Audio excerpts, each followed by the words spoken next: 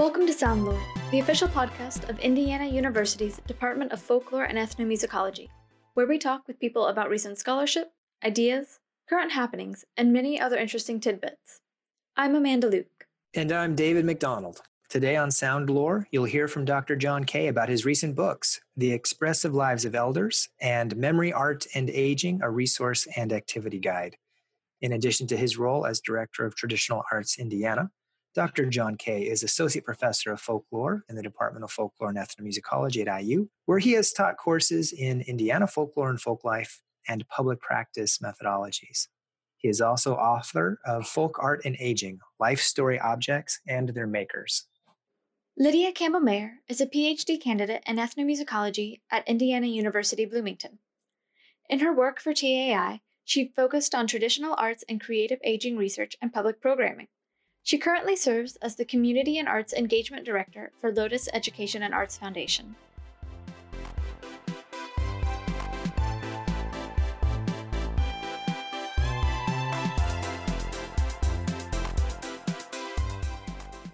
Hi, I'm Lydia Campbell-Mayer. I'm a PhD candidate in ethnomusicology, minoring in folklore.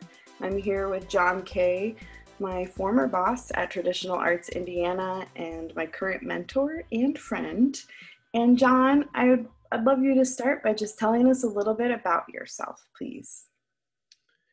Yeah, I'm Jon Kay. I direct Traditional Arts Indiana. It's a statewide folk arts program based at Indiana University. We're just getting ready to move into our new digs over at the Cook Center for Public Arts and Humanities. So we're going to move right down to the historic Crescent right in the middle of campus. So we're really excited about that.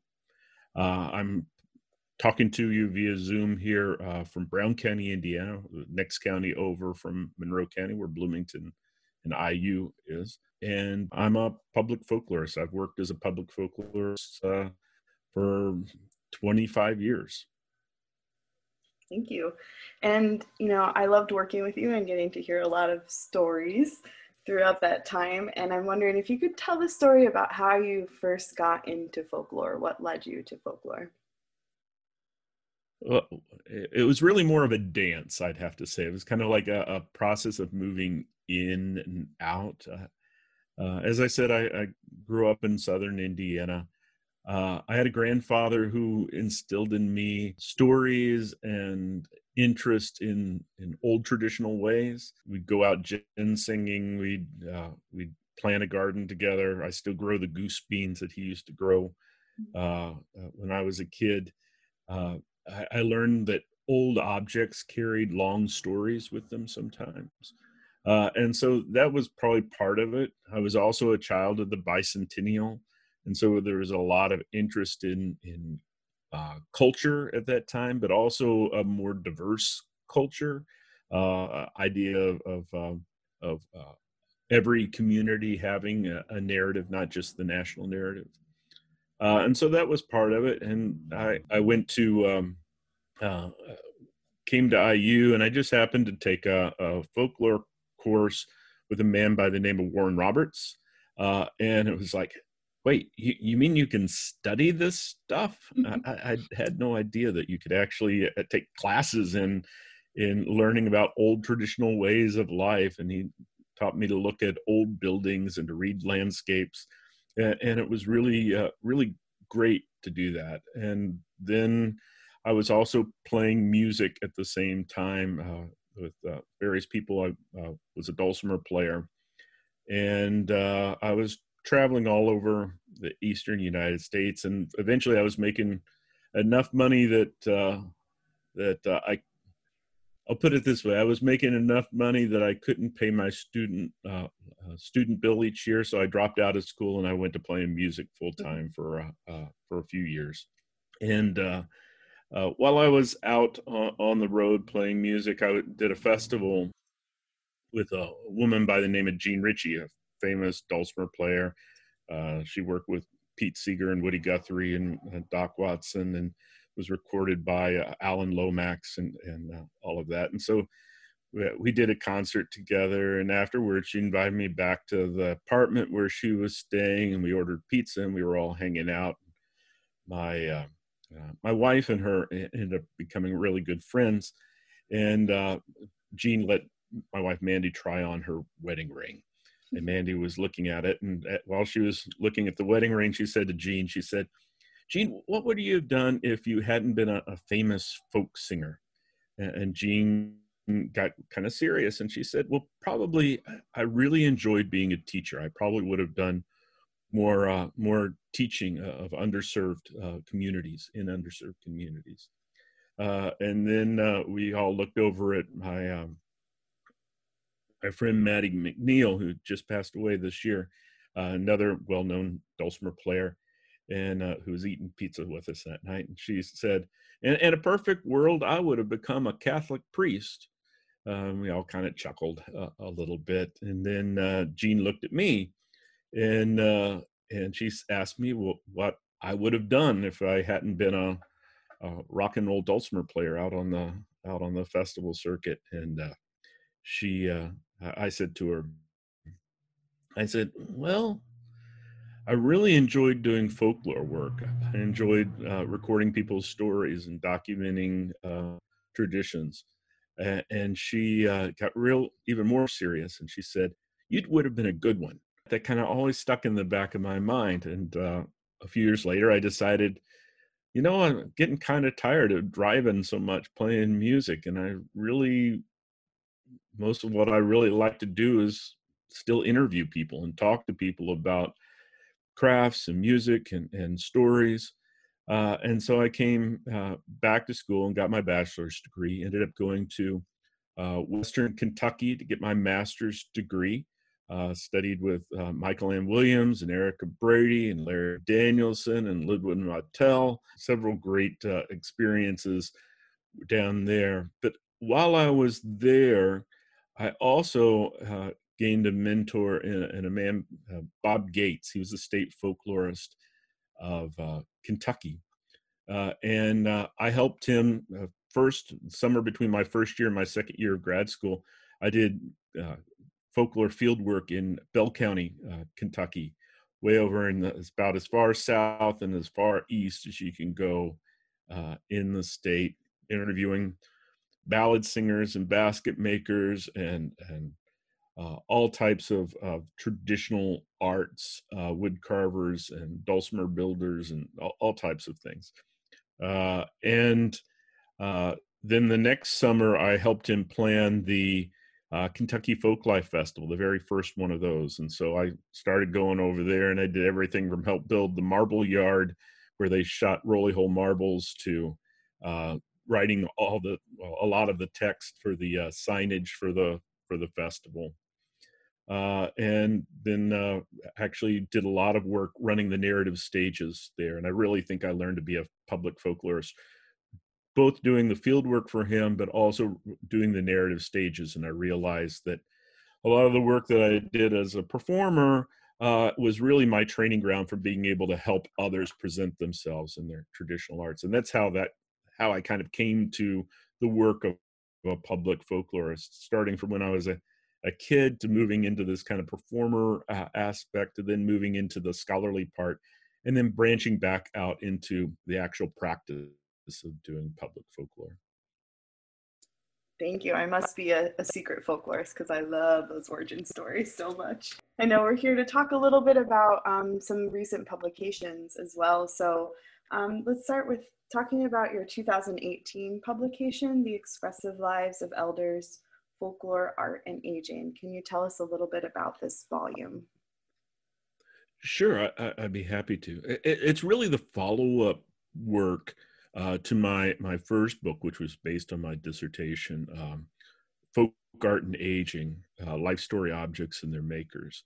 And as I started my origin story, one of the things my grandfather did was he used to set letter, the type for newspapers. And when they switched over from the old way of doing type to a newer system, he brought those drawers that held the letters and the fonts and things in it. He brought that home and he hung them up on the wall, and they were ready-made shadow boxes that he put found arrowheads and pocket knives and different mementos from throughout his life, and he would tell stories with those objects. And I became really interested in the relationship between material culture and storytelling, and that cuts through a lot of the work that I do. But it wasn't until later that I started thinking about, I see what communities get from elders who continue traditional arts, this kind of idea of the expressive practices. But what do the elders get out of these cultural practices? And so I that became the focus of that book, was kind of thinking about what is the value of the making of things, of the performing of things, of the sharing of things. And that led me to really want to double down on looking at the expressive lives of elders in a much larger way. So in 2018, we did a book with Indiana University Press about the expressive lives of elders, and it ends up being an edited volume with several wonderful lessons in it, chapters in it, from canning to uh, more stories about life story objects to healing practices. Narrative runs throughout, and part of the introduction to that book ends up being me just really talking about the bigger part of the expressive practices of elders, the history of folkloristics associated with folklorists, forging these important relationships with elders, and how we haven't necessarily theorized and problematized and explored fully the the age of many of the informants and collaborators that we work with. And so I wanted to create a book that at least pushed us down that road a little bit. And one of the concepts that I put forward in there is a concept of folkloristic gerontology.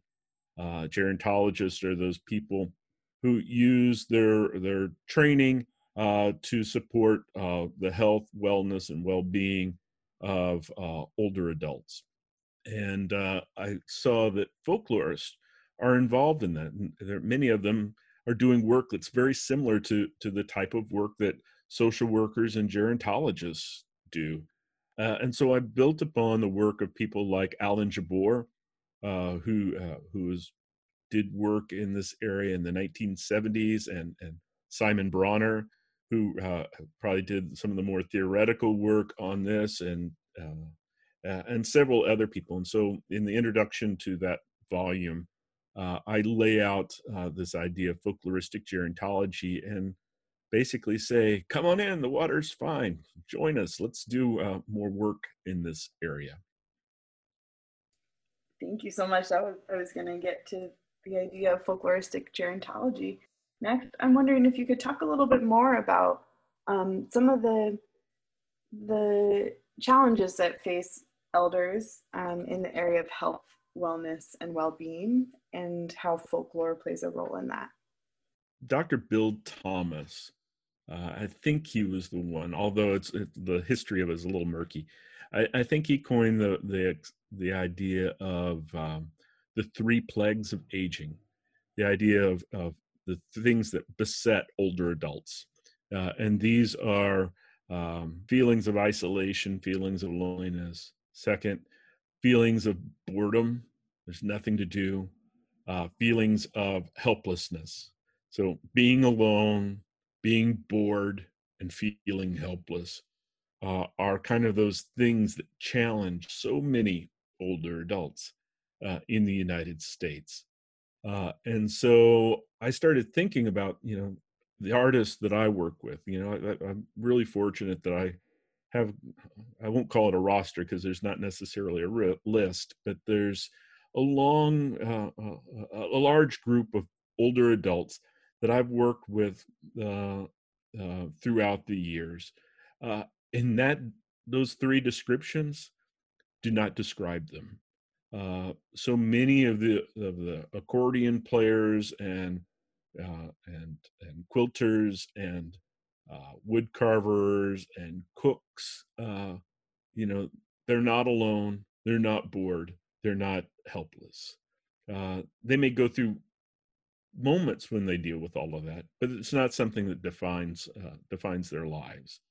And so I started thinking, is there something about this idea of having an expressive practice, a traditional art or an expressive form that helps combat those three elements? And I really tried to focus on how traditional arts keep us from being isolated and alone, or at least experience those as feelings. How do they keep us from being bored? How do they serve as a safeguard against boredom? And I found in my work that traditional arts are really not just a way, but I think in many ways these expressive practices, these daily vernacular expressive forms, are the way that older adults for millennia have combated these types of feelings, how they keep from feeling so bored, alone, and helpless. So I would say that is one thing that I really focused on. The other idea is in the world of creative aging. There's a whole system out there in the world of creative aging work that's going on, and there's been a model where they have teaching artists, and teaching artists then go into a senior center, a nursing home, apartment facility, community center, whatever, and they'll teach a workshop. And the elders will come. They'll sit around in a group together. They'll paint or color or sing or dance or whatever the art form may be, and then they go back to their room or they leave and they stop. And I started thinking about those types of models of creative aging work and comparing it to those vernacular systems, those everyday systems that I uh, had studied.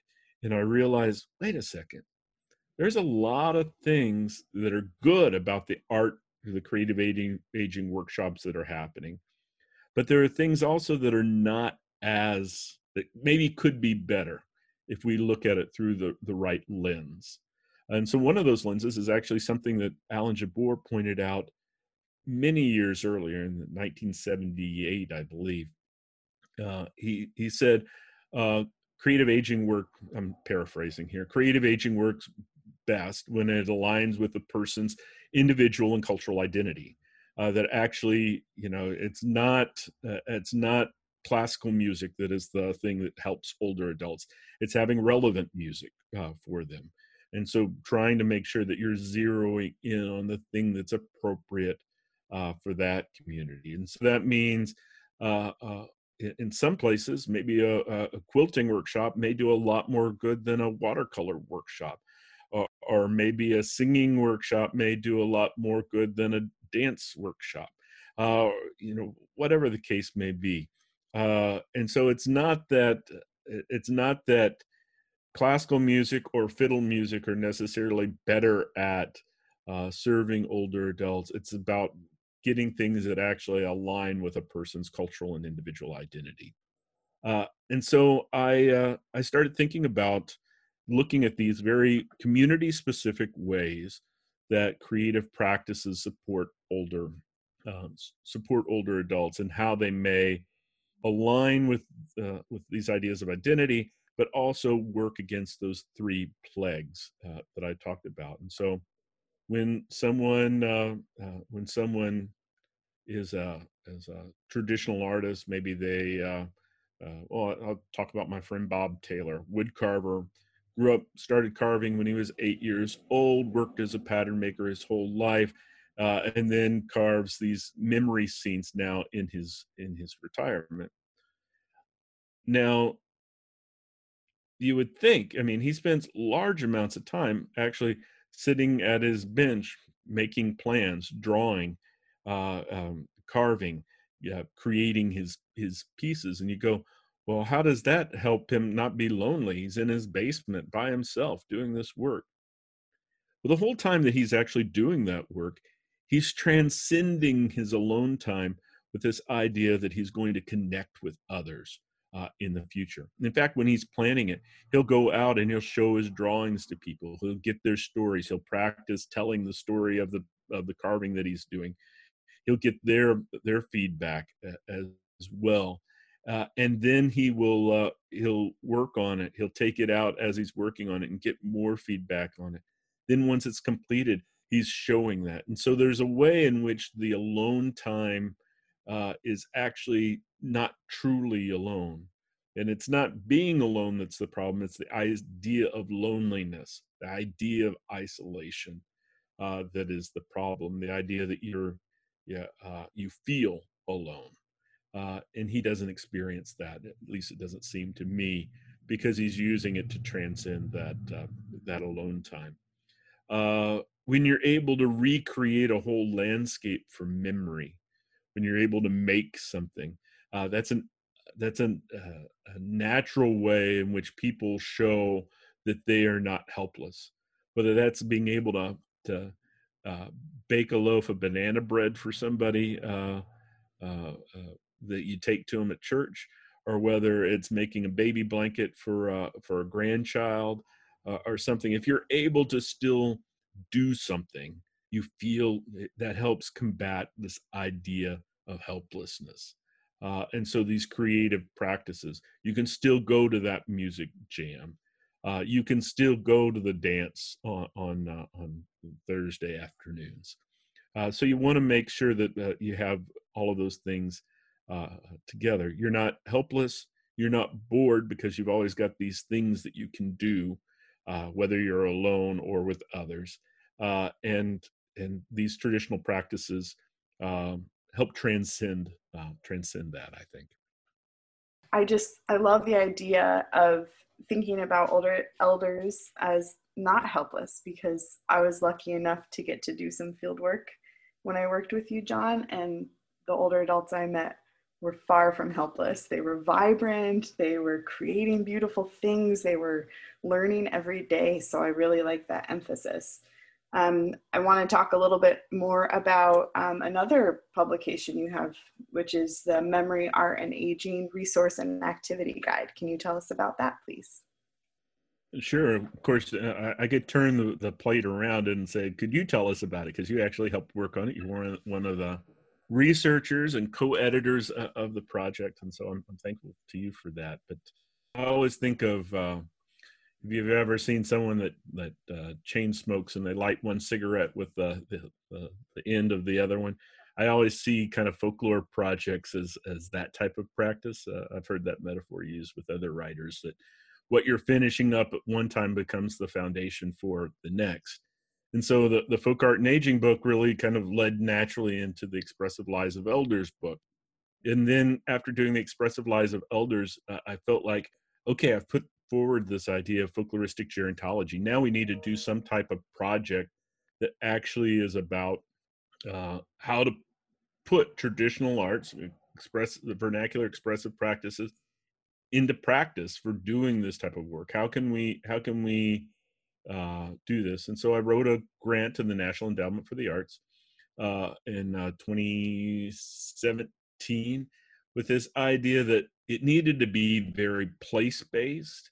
It needed to be something that was based upon field work, that we were going into communities and seeing what elders were doing there and what was working for older adults there, and then try to come up with some strategies for how we could amplify the things that were working and to share those and create opportunities to foreground those types of things. And so I worked with a group of graduate students, including you, Lydia, and they went into communities and they interviewed older adults and traditional artisans and organizational leaders, and they came back with a field work of what older adults had told them. And from that, we created this. Well, before we created that, we also did a few of these things we called creative aging summits, where we went into communities uh, and basically we facilitated a kind of a community show and tell where older adults kind of held up examples of the work that they did, or they sang a song, or they recited a poem that they had written, or tune on a harmonica, or some other expressive form. And while they were going through this show and tell, the whole time I'm kind of talking with the community and the elders about uh, what are the benefits of this type of work, and asking them, kind of doing that work that I talked about before, hosting narrative stages. I was basically collaborating with them to deepen their expressions about what their art form means to them and how it benefits them in later life. And I think everyone who came to those community gatherings were really empowered and uplifted by that workshop. We came back from doing that, as well as some other types of workshops, and we began writing up profiles of the people that we did field work with. I also wrote up profiles of people from the region that I'd done work with in the past, and we created these profiles that didn't just tell the stories of these people. We told the stories through the lens of what can we learn from them. And so there's very much an applied aspect of it. Here's a great story. Here's an idea that I want to foreground in telling their story. Um, I should point out that we then turned around and gave copies of those back to the older adults, so that we weren't just being like ventriloquists with them, kind of using them as points, but actually they were able to tell us what they thought of it. And so they were able to give us some feedback, so we weren't just using their stories. The next phase, we wrote up those stories, and then we also created some activities uh, based upon things that I'd seen in communities, things that I've seen that were done by other folklore programs, and but gearing them more towards older adults. And so the Memory, Art, and Aging Guide is this booklet. Uh, Booklet kind of short changes it, I think, in name. It's like 80 pages long, full color glossy throughout, and it's beautifully photographed from our field workers, and it tells the stories of these people, gives activities for older adults to participate in, offers suggestions for caregivers on how that they can employ this type of work, and it also stands as an invitation to other communities, because remember, it's place based. It's an invitation to other communities to reach out to us, because we want to continue to provide supplements to communities that are based on the specifics of their community. So we're actually getting ready to do the first one of those in December. We're working with the African American community on the northeast side of Indianapolis, at the Witherspoon Church up there. And we're going to do a virtual creative aging summit with them, with the idea that we hope that we'll be able to create a supplemental resource guide for them that tells the story of the elders that came to that and the lessons that we learned from them. So it's based upon field work. It's place based. It tells inspiring stories of inspiring elders. Provides activities to further and deepen the work, and it stands as an invitation to have people reach out to us, and for us to continue to do this type of work, because it's place based. It's great for South Central Indiana, but there are other communities that I think everyone will get something from it, but there are ways that we can augment it to make it serve other communities better. So that's what that's my story of the Memory, Art, and Aging Guide. Great, thank you. Yeah, there were a lot of people that were involved in that work. Jenny Williams, my colleague, I have to give her a little shout out, and Emily Bryant, who did all the Amazing, beautiful graphics. And I like, John, that you talked a little bit more about how you want to continue with the place-based work, because I think we all saw that a lot of voices were excluded in that text. And some of that being historically where the research happened, and perhaps even our identities as researchers played a role in that. So Definitely. I'm happy to hear you're working with Witherspoon Presbyterian Church and Keisha Dixon. There's some really amazing things that I think I am looking forward to learning from as well. I'm wondering if you could choose, this is a hard question, one or two of your favorite profiles from that text, maybe the people you worked with in fieldwork. Oh, they're all my favorite profiles of people in the work.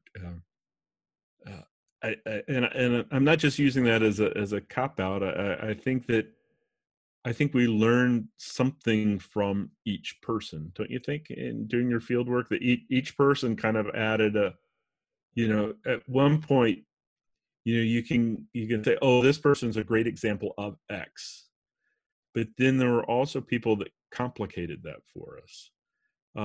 And so it forced us, we're going to tell their story, but they're doing things a little bit different. And so we had to interrogate our own way of how we presented people. But I think that I could probably talk about some people that I like to tell the story of them. Um, in part because I think that there is of the lessons that they teach us through the artwork that they do. So one of the key concepts in the guide is generativity, this idea of caring for the next generation, this idea of wanting to pass on something of yourself, to put yourself into the future. This generative act of making is often very much at the heart of that, is putting something into the world that will extend past you. And also generativity as in trying to pass on what you know to the next generation. And I think about one of the artists in there is Alan Richards. Alan is one of my, not really a neighbor, he lives up in the northern part of the county, but he makes split rail fences here in Brown County. His learned from his uncles how to make split rail fences. Split rail fences have been part of the Brown County landscape since the early 1800s. But when Alan does it, it's really not just about the past. It's not like historic reenactment. He's doing it alongside his grandson, Porter. And so that whole idea of trying to pass on not just how to make split rail fences, but a sense of where Porter came from. He's from this community. The idea of passing on to him a work ethic that's valued very much in that family. And then working with your hands and working with the natural environment and doing all of that, not just to perform for others or to make a fence for your house. So I think Alan was a great example of generativity. One of the other artists I really like to talk about, and he just passed away just as the book went to press, was my friend Glenn Hall down in Orange County, down in Paoli, Indiana. And Glenn, when he was a little kid, made a little plow to pull behind his toy tractor out of cutting up a baking powder tin and some baling wire, and made a little 4-tine plow they pulled behind his tractor. And he did that when he was like 6 or 7 years old. And anyway, he went about, had a farm, took over the family farm, did work on repairing farm equipment and stuff, and always made stuff for the farm, But then when he retired, he started making metal sculptures,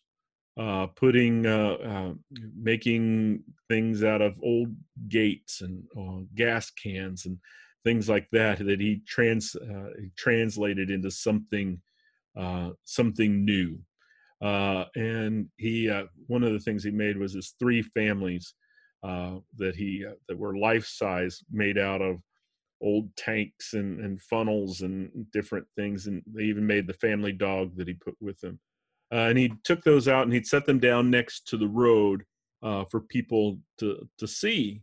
And people would stop and they'd go out and they'd take a picture. They'd want to take a picture of these wild-looking sculptures that he made. And then before you know it, Glenn Hall's coming down to talk to him down next to the road because he saw somebody stop. What's the point there? Some people would say, oh, just being creative is such a good way for your imagination and all that. And that's all very true. But Glenn Hall showed how he always talked about being in public, and the idea that he made things to fill the lonely time so that he also could share what he made with other people and to forge these one-on-one connections with people. Through making art while he was by himself, he was creating a strategy for being with other people, being able to tell their stories.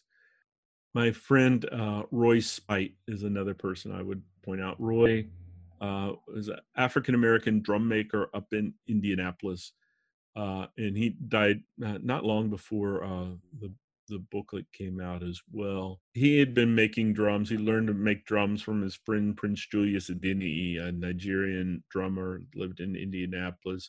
And in fact, Prince would always go to him and have his drums repaired and stuff because Roy was just really good at making drums. And Roy would hear a chainsaw running in his urban neighborhood, and he'd get in his truck and he'd go and he'd try to salvage any of the old logs that he could use to take his chainsaw and hollow out, and then proceed with the chisels and stuff to make these drums.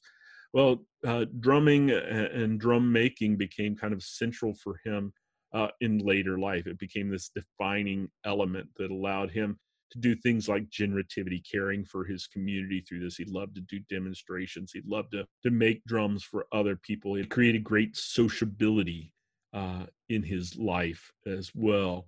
It gave him something to do, even as his health declined. In the last few years, he had some cognitive decline.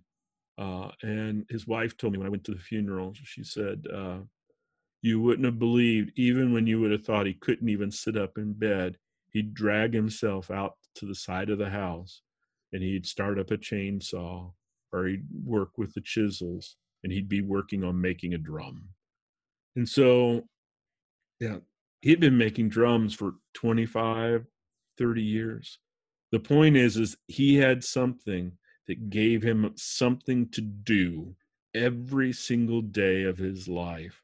And he was creatively active to the very end. And I could tell you story after story after story of people who, even when you think that they couldn't do it any longer, it gave them a reason to endure. It gave them a reason to continue. And, that's my hope for everybody in the world, that they find that thing that makes them want to not just crawl out of bed, but jump out of bed every day of their life. I think that leads really well into this next kind of wrap-up question about what are your hopes for creative aging work for the future in folkloristic gerontology? Well, I'm hopeful that we're able to kind of continue these community creative aging summits.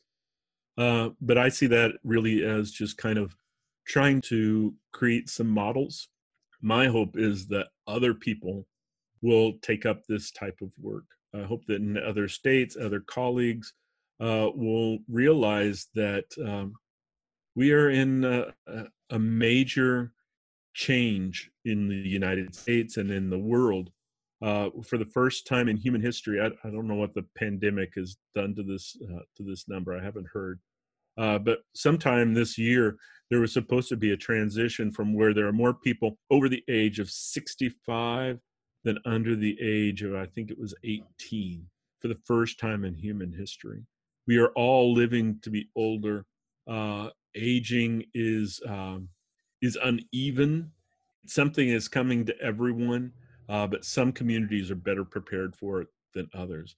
That was one of the reasons we did the Creative Aging Survey and the resource guide, was because Indiana was facing, it was like 47 out of 50 states in the quality of life of older adults, according to a Gallup poll. We thought we need to do something to try to at least foreground that current situation. And I think that maybe we've started to move the needle. I think maybe we've got a little bit of attention of what these vernacular practices are doing in the lives of older adults. But my hope is that others will actually pick up the torch and kind of carry this forward. Folklorists were at the vanguard of doing this work. People like Steve Zeitlin, Mary Hufford, and Marjorie Hunt, and Barbara Kirschenbach Gimlet, and Barbara Meyerhoff, all had done incredible work on creative aging in the 1970s. But then things changed, funding changed, and it wasn't necessarily a primary focus. So I think a lot of my work really about reviving some of those earlier efforts. Thank you. And of course, I want to give you one final opportunity. Is there anything else you wanted to say in this podcast today? I think that I should say a wholehearted thank you to a lot of people, not just the Indiana Arts Commission that funds Traditional Arts Indiana that I direct, the National Endowment for the Arts that gave us the money to do this type of work, that employed graduate students and scholars for those summer months to do this important work, and pay artists to participate in things. But also the colleagues in the Department of Folklore and Ethnomusicology, and the students that are there, just that always were kind of, I learn as much from them as I teach. And so I think that kind of collaborative learning is really at the heart of things. So I think just a hearty thank you. I tell people I'm the most unlikely of professors. I never went to school to become a professor. I just happened to end up directing Traditional Arts Indiana, which was based at IU. And I've continued to learn from so many people and have been given so many wonderful opportunities based upon those relationships. So I'm thankful to a great many people.